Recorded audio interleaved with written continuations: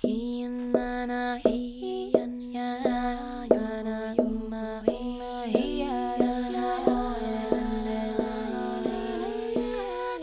pasa Mufasa?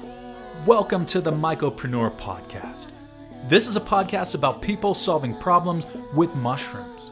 I'm your host, Dennis Walker. Let's get down to business.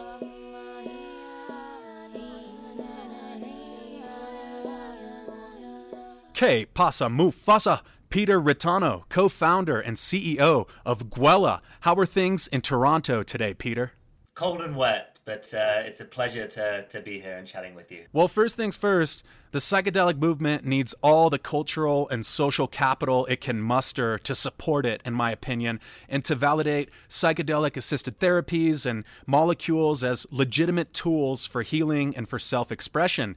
And Justin Bieber, a fellow Canadian, just dropped a cannabis line and has aligned himself with some of our friends at Veterans Walk and Talk as a benefactor to their research. So you, Peter, are based in Toronto, Canada, which is known to many, including myself, as the Six. So what's it going to take to get Drake on board as an ambassador for the psychedelic movement? Because I'd love to see that happen. Well, I think I saw he invested in a cannabis company up here recently. I think it's I don't want to get this wrong, but there's this famous strain up here that his producer really likes called Bull Rider. And he invested in the company that are growing and kind of distributing that strain. So he's definitely in the weed game. Psychedelics, I don't know. I've never heard Drake talk about that, but we'll see. We'll see. Maybe I just need to knock at the right door to get him on board. Hey, that's what we want to hear. So the flagship product of Gwella is Mojo Microdose, which I've seen in various press releases is claimed to be the world's first legal microdose. And there's currently no psilocybin or any other classic psychedelic molecule present in the Mojo Microdose capsules. But a proprietary blend of 14 different active ingredients consisting of various functional mushrooms and adaptogens, including Cordyceps sinensis, which we're big fans of. And I'm curious, because I haven't personally tried a Mojo Microdose, though I'd love to, so I can't comment on the effects, but the claim is that this proprietary blend you've engineered actually mimics the psychedelic microdose experience. Can you give us some background on what is in these capsules, and how did you measure this psychedelically inclined experience during the Mojo Microdose research and development? Yeah, I mean, this product has been, 10 years in the making with our chief science officer, Daniel. He was kind of playing around with this for a long time, even before, we founded Gwella.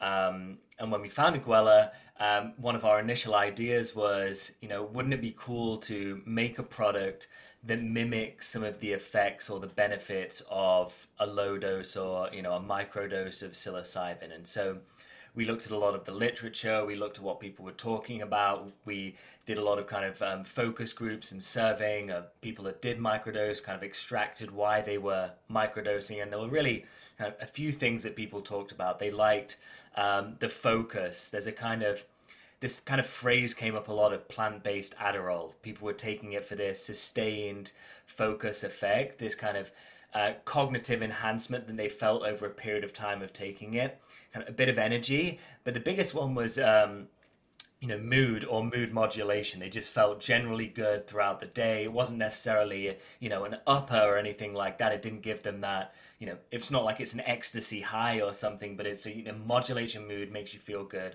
And so those are the things that we played around with. Like, okay, we've got these 4 different, areas: focus, energy, cognition, mood modulation.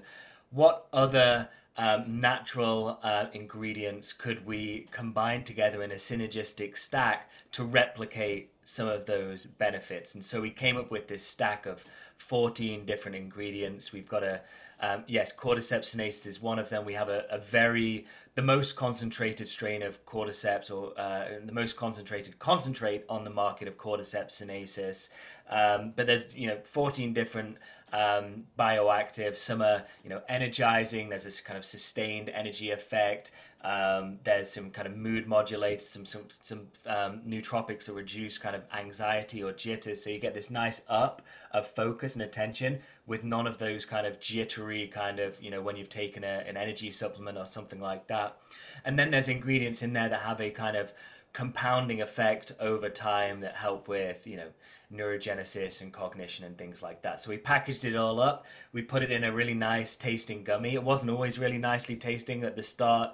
Took a lot of work to mask and, improve the flavor, because 14 different bioactives there's a lot of bitterness in there. Mushrooms are kind of bitter, caffeine's kind of bitter. So it took a long time to get it to where it is, tasting really nice. We removed all of to start with, we had a bunch of sugar in there. We've removed all of that. Now it's like monk fruit. It's all, it's all healthy sugars and sweeteners. It's, we removed all of the gelatin. So now it's vegan. And so it's a healthy, really nice tasting gummy that gives you this really nice, boost in the day. I take mine at about 10 o'clock in the day. So I have an espresso in the morning to get me going, and I take a Mojo, and that gets me through to like 6 p.m. of, continuous productivity. So we're really proud of it. And all of the feedback has been really good. You can find it at mojo.shop. I think there's also a discount code floating around as well, microdose30, that's still active. So that'll get you 30% off if you want to try it. Awesome. No doubt there are a few folks in the audience, hopefully many, who want to try it, who want to get on board with the Mojo Microdose regimen. So now we've got a little bit of the background for the product, Mojo Microdose and Gwella, which we're going to unpack a little bit more about how that came to be. But I'm curious about your origin story with mushrooms, because the origin stories of mycopreneurs getting involved in this space are as diverse and colorful as the people themselves. And in my own case, it was a number of early psychedelic experiences in my late teenage years while I was at a crossroads and headed to the University of San Francisco, which of course is placed smack dab in the middle of Haight Street and that area in Silicon Valley. So I really was able to turn up the volume on my relationship to mushrooms during that point. And I just saw this immense untapped potential where there were all kinds of novel molecules and substances floating around. And I kept gravitating towards mushrooms as being something that just delivered on the money every time, what I needed, whether it was that microdose, whether it was exploring more visionary realms at higher doses.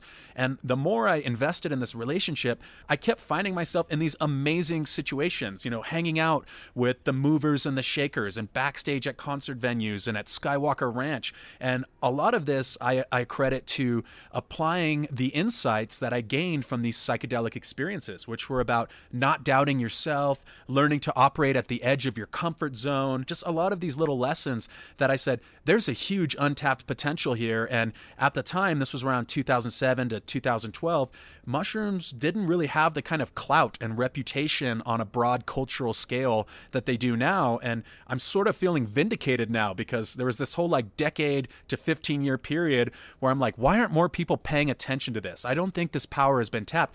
And now we're starting to see it explode into the cultural mainstream. So I'd love to hear from you, Peter. What first got you interested in mushrooms and propelled you to start Gwella? Yeah, on a psychedelic side, so, at about 16-ish, something like that, probably 15, my friends and I all got very interested in cannabis, probably coming out of, or, from 13 to 14, all the classic stuff. We started playing guitar, started listening to the right type of music, rock and all of that, going to festivals, got interested in cannabis.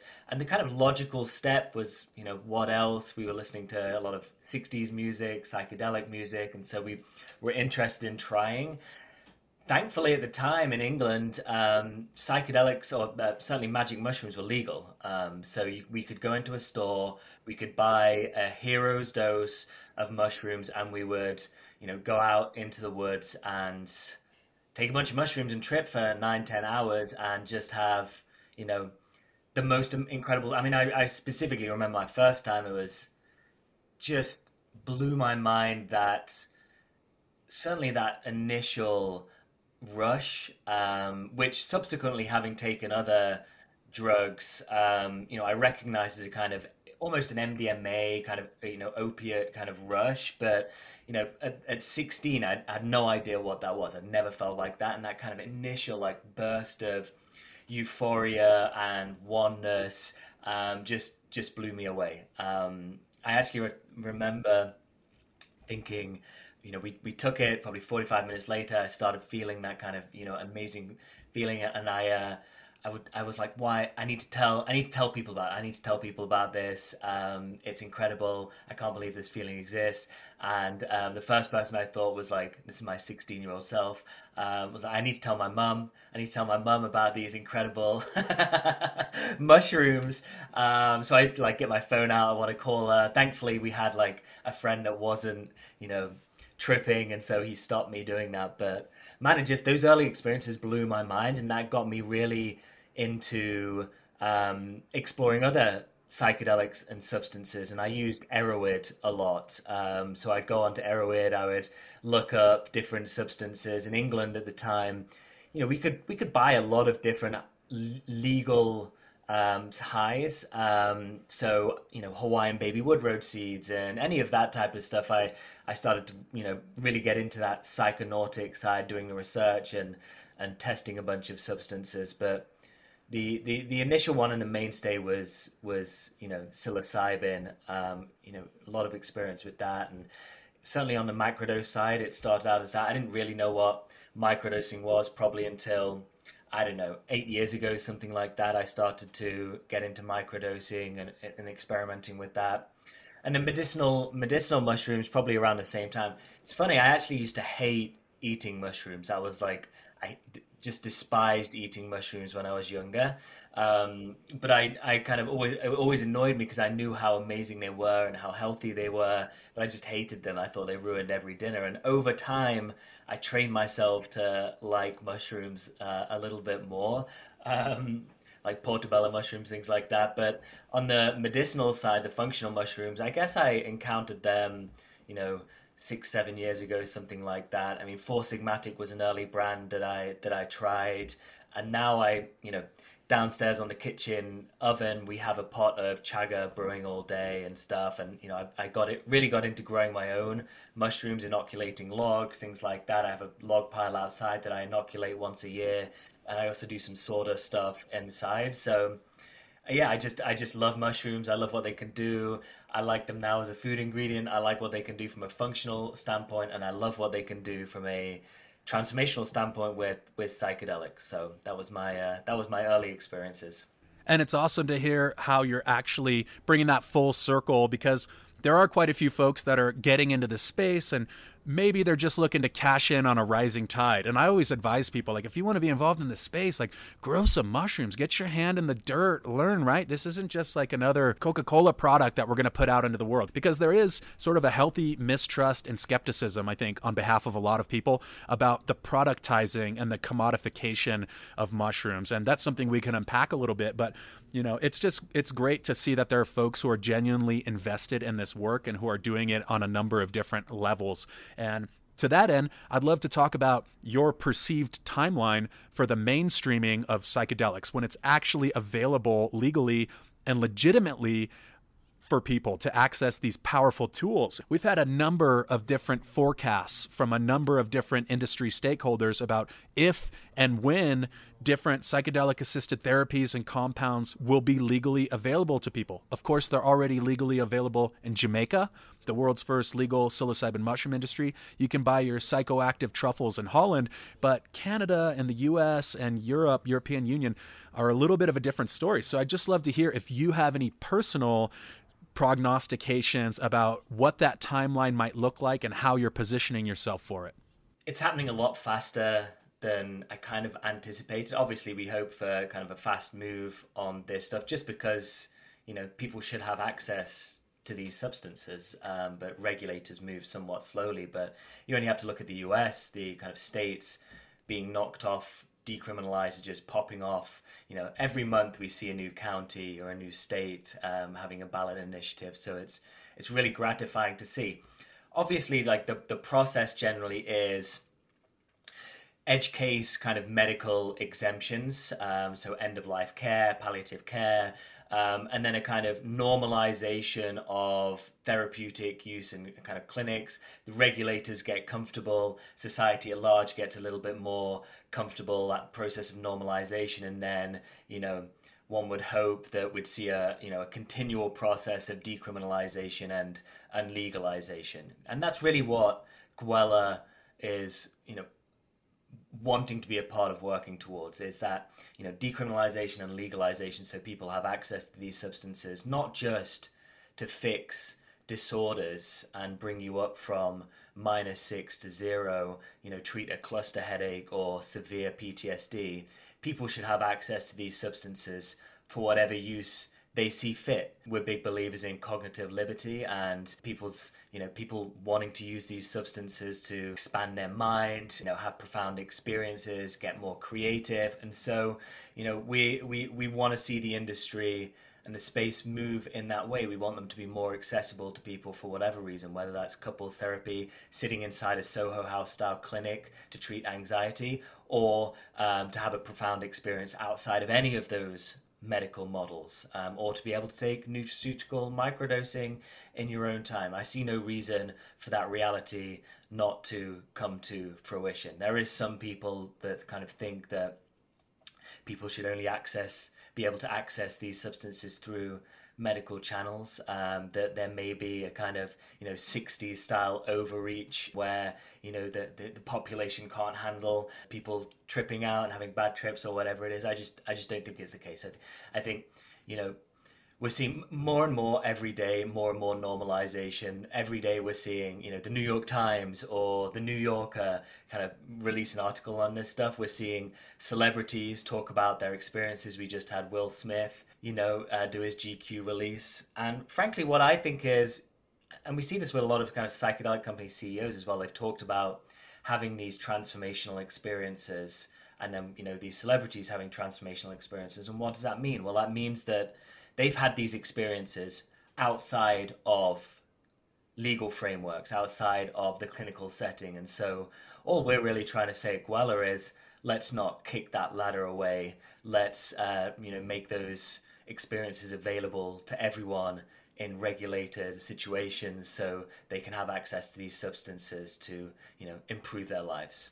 I agree 100%. Couldn't have said it better myself, and especially the cognitive liberties part. And there's also the bit about how difficult it is to control. And when you talk about legalizing some of these novel molecules and, quote, legalizing drugs, it's scary to a lot of people, but really, and I believe the MAPS lawyer Izzy said this recently, it's just bringing it under more regulatory control. And I think that might gel with a lot of people now. You don't lose anything from legalization. People that want drugs or substances get those substances. In Canada, you can order off 60 different sites right now. Accessibility is already there. It's just not regulated. Consumers aren't protected. The government isn't getting its tax money. So everything is to gain by bringing it into the light. Everything is to gain. So, safety. I think about growing up in the UK, there were a few high-profile MDMA deaths. And MDMA became a very, very demonized drug for a while. But the deaths were largely because of either people drinking too much water or not drinking enough water, and they kind of drowned their brain.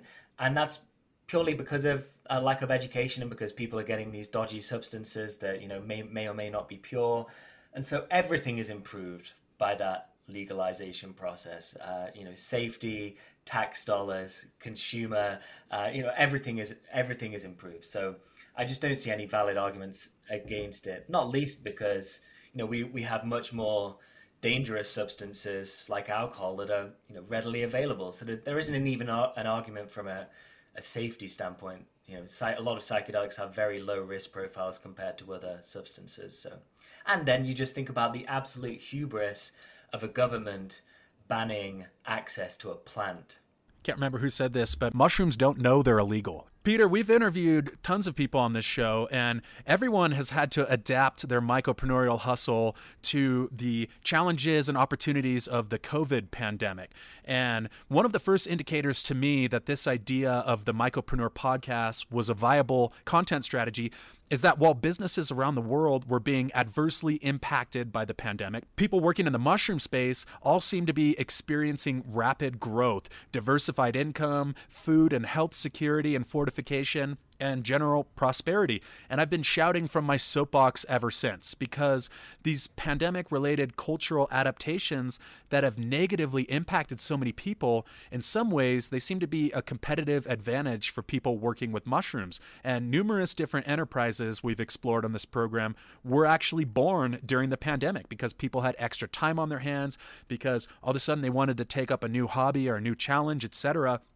And I'm curious to hear from you, how has the pandemic impacted your business and Gwella, and what are some of the adaptations that you've had to make in the face of having to radically shift the paradigm of how we do business and how we consume and how we communicate, etc.? Yeah, I mean, we founded Gwella just before COVID.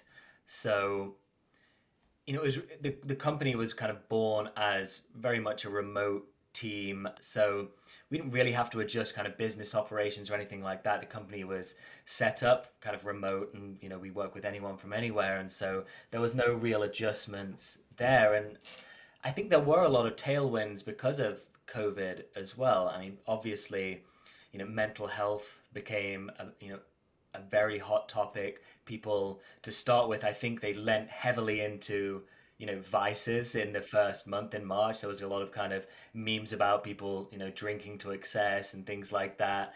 And then over time, they're like, actually, no, we've got to, maintain our mental and physical health. And there was this kind of back lean into wellness, and, eating better and all of that type of stuff. So I think in general, it's been a good moment for the conversation of psychedelics and, functional health and wellness, because of all of these kind of prevailing winds around COVID, etc. So, for us, it's for a business. I can't really put my finger on any negative things that came out of it, other than not being able to see each other as much as you would have liked, and maybe not going to the odd conference or that kind of stuff. But other than that, it's been a great ride over the last 2 years from a business standpoint and Gwella standpoint. Has been, like I said, a lot of interest in the topic, a lot of demand for these types of products.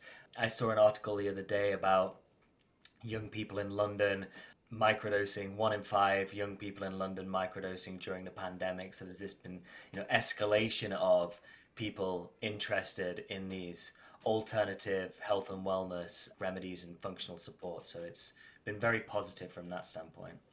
Sure, and as an extension of that, this narrative surrounding mental health has shifted at the college age too. You mentioned the young people in London, but I recently saw an article about how a lot of the younger college students who did not go to an in-person university the first year were drinking less and less. And this was this cultural touchstone that for so long you go, and especially in the United States, you binge drink and there's the fraternity culture and all that.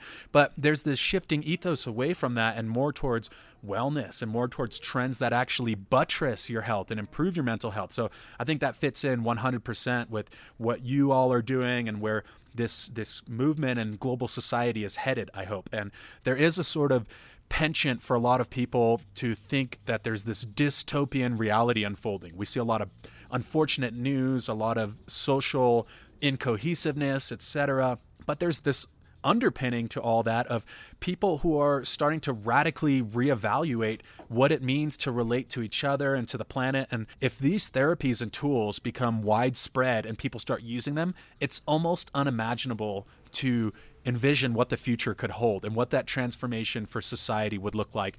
And a lot of it being profoundly positive as people start to really reorientate their relationship with each other and with consumption and production, etc. And I think mushrooms fits into that very well for a number of reasons we focus on during this program. So one more question I'm very interested in that I always like to throw out for mycopreneurs with products. And, we interview people who are offering services and humanitarian workers, etc. But people who are product focused like yourself, I'm very curious about the conversations and the journey to getting that into retailers and into the hands of consumers, because that seems to be this proving ground where a lot of people can prototype a product, a lot of people can have a product, but then you get it out into the competitive marketplace and into the world, and it's this whole other story of convincing people that your product maybe has a competitive edge or that people should be taking yours instead of theirs. So I'm just curious, we've talked to One name off the top of my head is Zoe Henderson from Wales,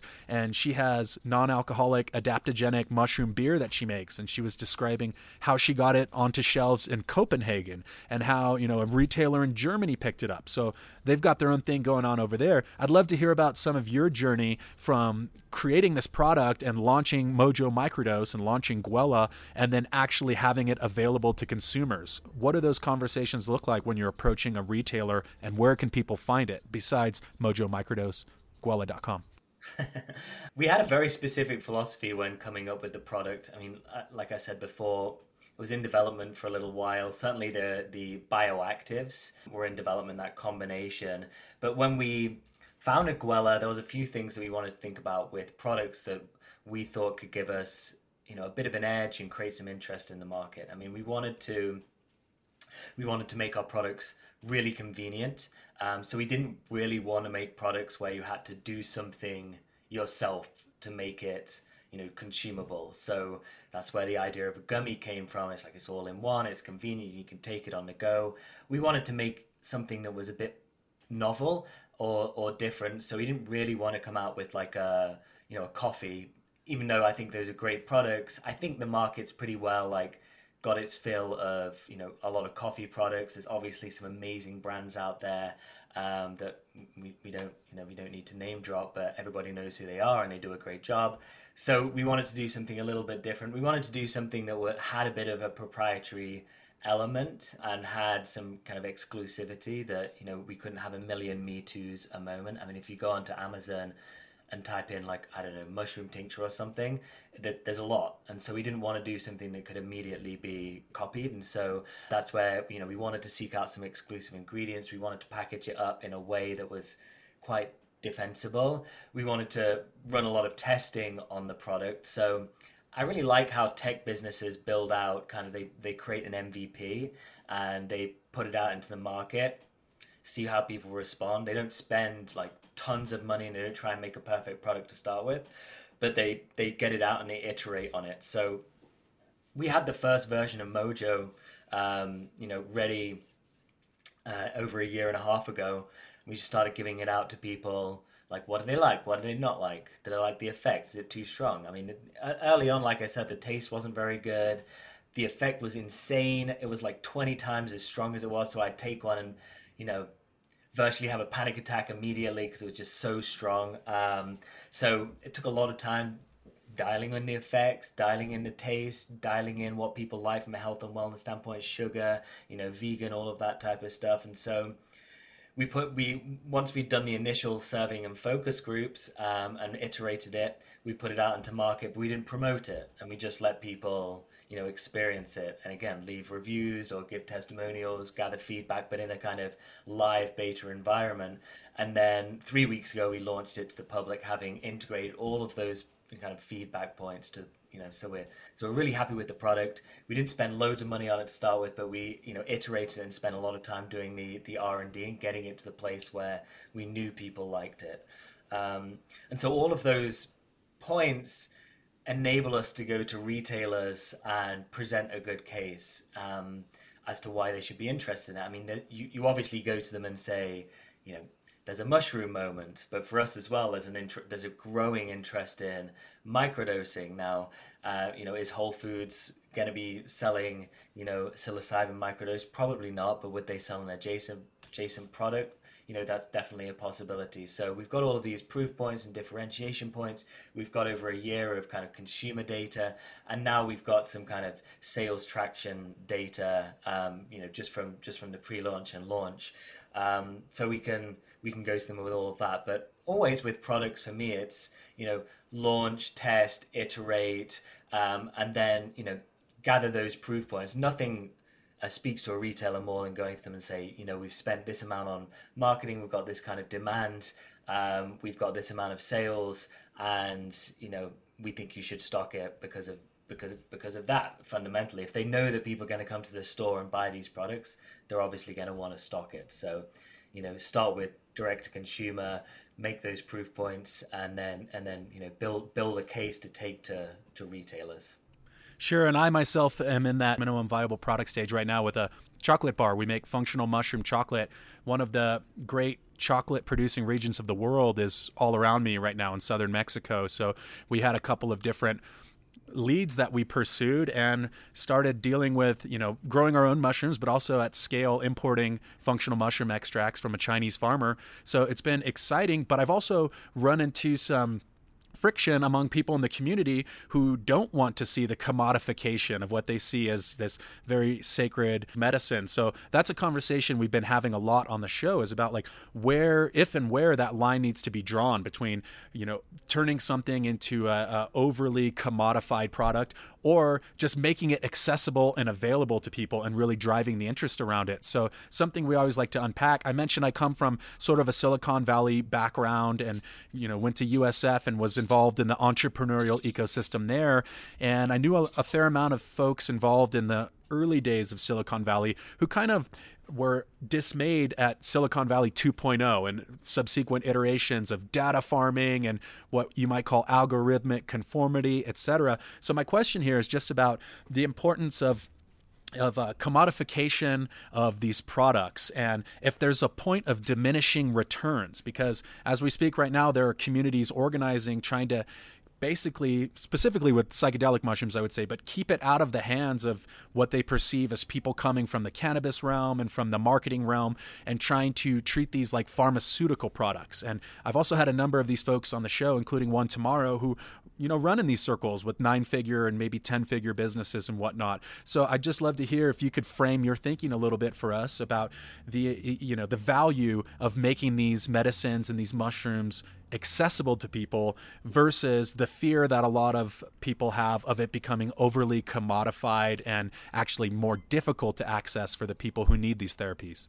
Yeah, I mean, there's a lot to unpack in there. I mean, I would say two words that jump out of me right away would be, sustainability and reciprocity. I mean, the kind of, first off, like, we should want more people to access these health and wellness tools. So if we can create products and get them out to more of a mainstream audience, that can only be, a good thing.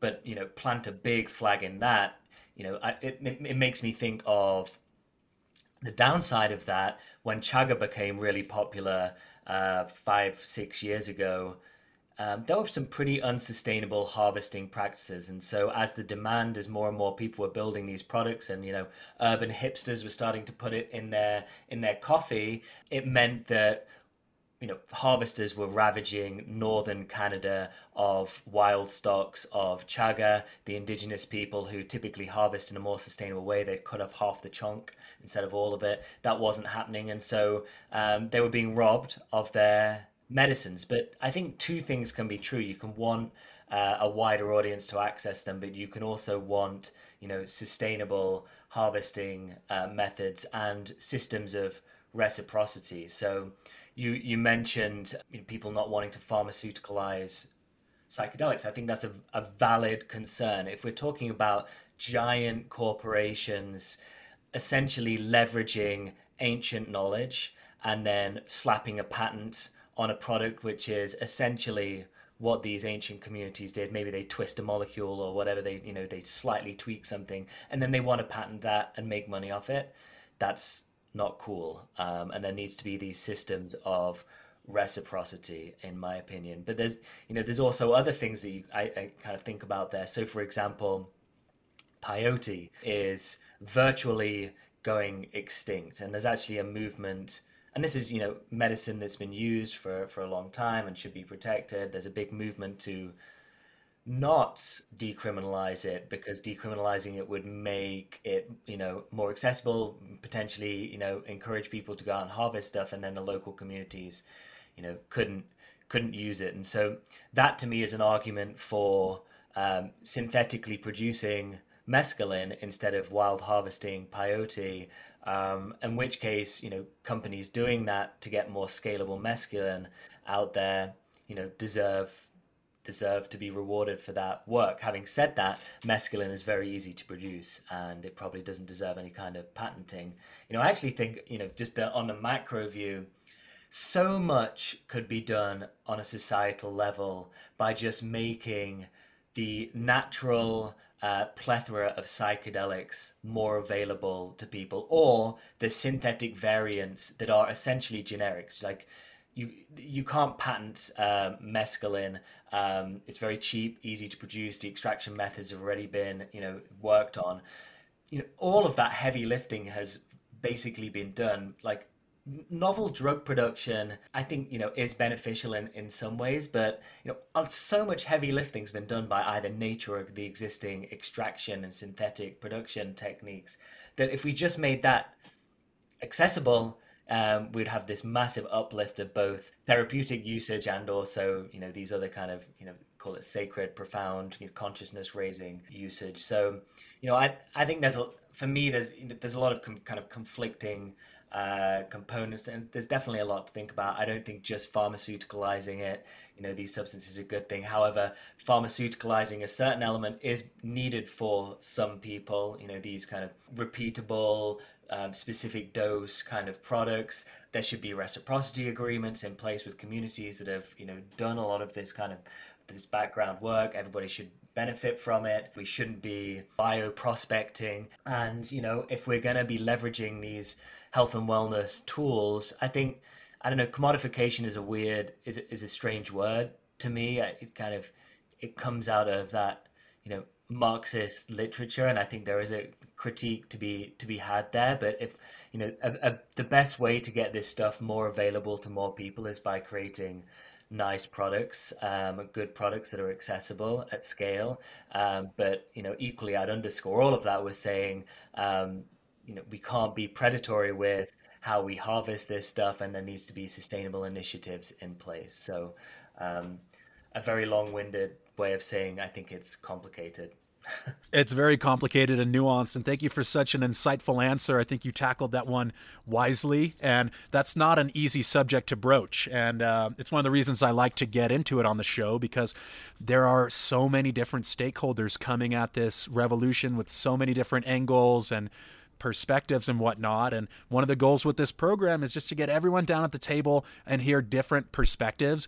And we live in sort of this social media echo chamber, right? In this vacuum where a lot of people jump to conclusions and whatnot. And the idea of the podcast format is you can draw out these conversations and you can approach them with a little bit more nuance and subtlety and consider all the angles, or many of the angles. So thank you for that.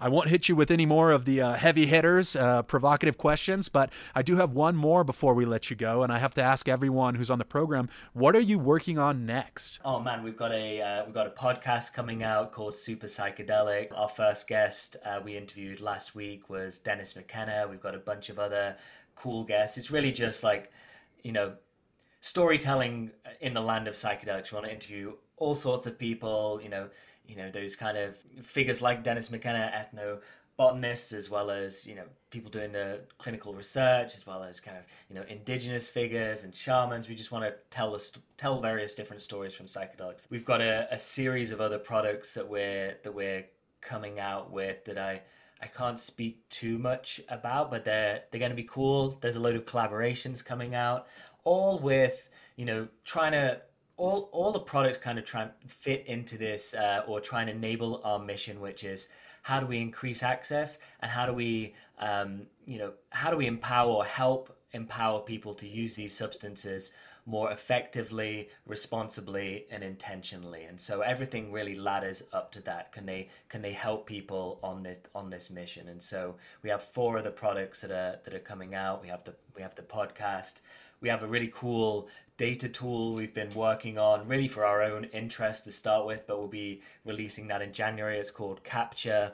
That is really like an intelligence gathering tool that allows us to work out how people are using psychedelics, their experiences. Are they having good times, bad times? What are they buying? Where are they buying it from? So we can get a sense for, how people are using it in this quote unquote gray market, and then provide that kind of intelligence back to people. I always thought, Erowid is an amazing tool and I love it, but, riffing on some of those ideas, how do we create some insights for people, again, to, empower people to use these substances and give them more data and insights on how people are using them. And so you can learn from that. Because when I think about my own experiences, all my research was done from those types of tools. I really didn't have a community around me. The internet wasn't really as much of a thing in terms of kind of social networks. You couldn't just talk to people about this kind of stuff. So it's all personal research. So we're really trying to think of different tools that we can give people, or products that we can give people that either can help bridge the gap, like Mojo, and give them a microdose experience, or different tools to, like I said, enable kind of responsible, intentional usage. And when I think about my own experience of going off into the woods, whilst I think it was super valuable and beneficial and got me on this trip, it wouldn't necessarily be how I would recommend people use these things. I always think about Gwella as like this middle ground of, what's the middle ground between, sitting in a doctor's office or clinic and just going out to the woods and rolling the dice with your buddies. Like somewhere in that middle is how Gwella likes to think. Like, okay, we want people to access them. We want people to have good experiences. So what are the tools that we can make to enable that, to have more positive experiences? Peter Ritano of Gwella, thank you so much for joining us on the Mycopreneur podcast. We sincerely appreciate it. We wish you continued prosperity and success. Thank you so much. It's been really fun. There's so much to cover in the mushroom universe, and so many mycopreneurs leveraging the infinite potential of fungi to create a more ecologically balanced, inclusive, and equitable world for all of us mischievous little monkeys. I am completely stoked that you've chosen to spend some of your hard-earned time in our little corner of the Mycoverse. Hop on the gram, say what's up. At Mycopreneur Podcast, that's the handle. Don't get it twisted. We've got the full suite of social media up and running. Twitter, Mycopreneur. Got the YouTubes dialed in, Mycopreneur. Drop us a line. Tell your grandma and your kooky uncle. Tell your wife and your kids. If you're a Mycopreneur yourself, you want to hop on the pod, by all means, willkommen, bienvenidos. Welcome. Don't be a stranger. Let us know your thoughts on this episode, and also let us know what you want to hear in future episodes. This is a team effort. Thanks for stopping by the Mycopreneur podcast. Have a lovely day. We'll see you back here next week.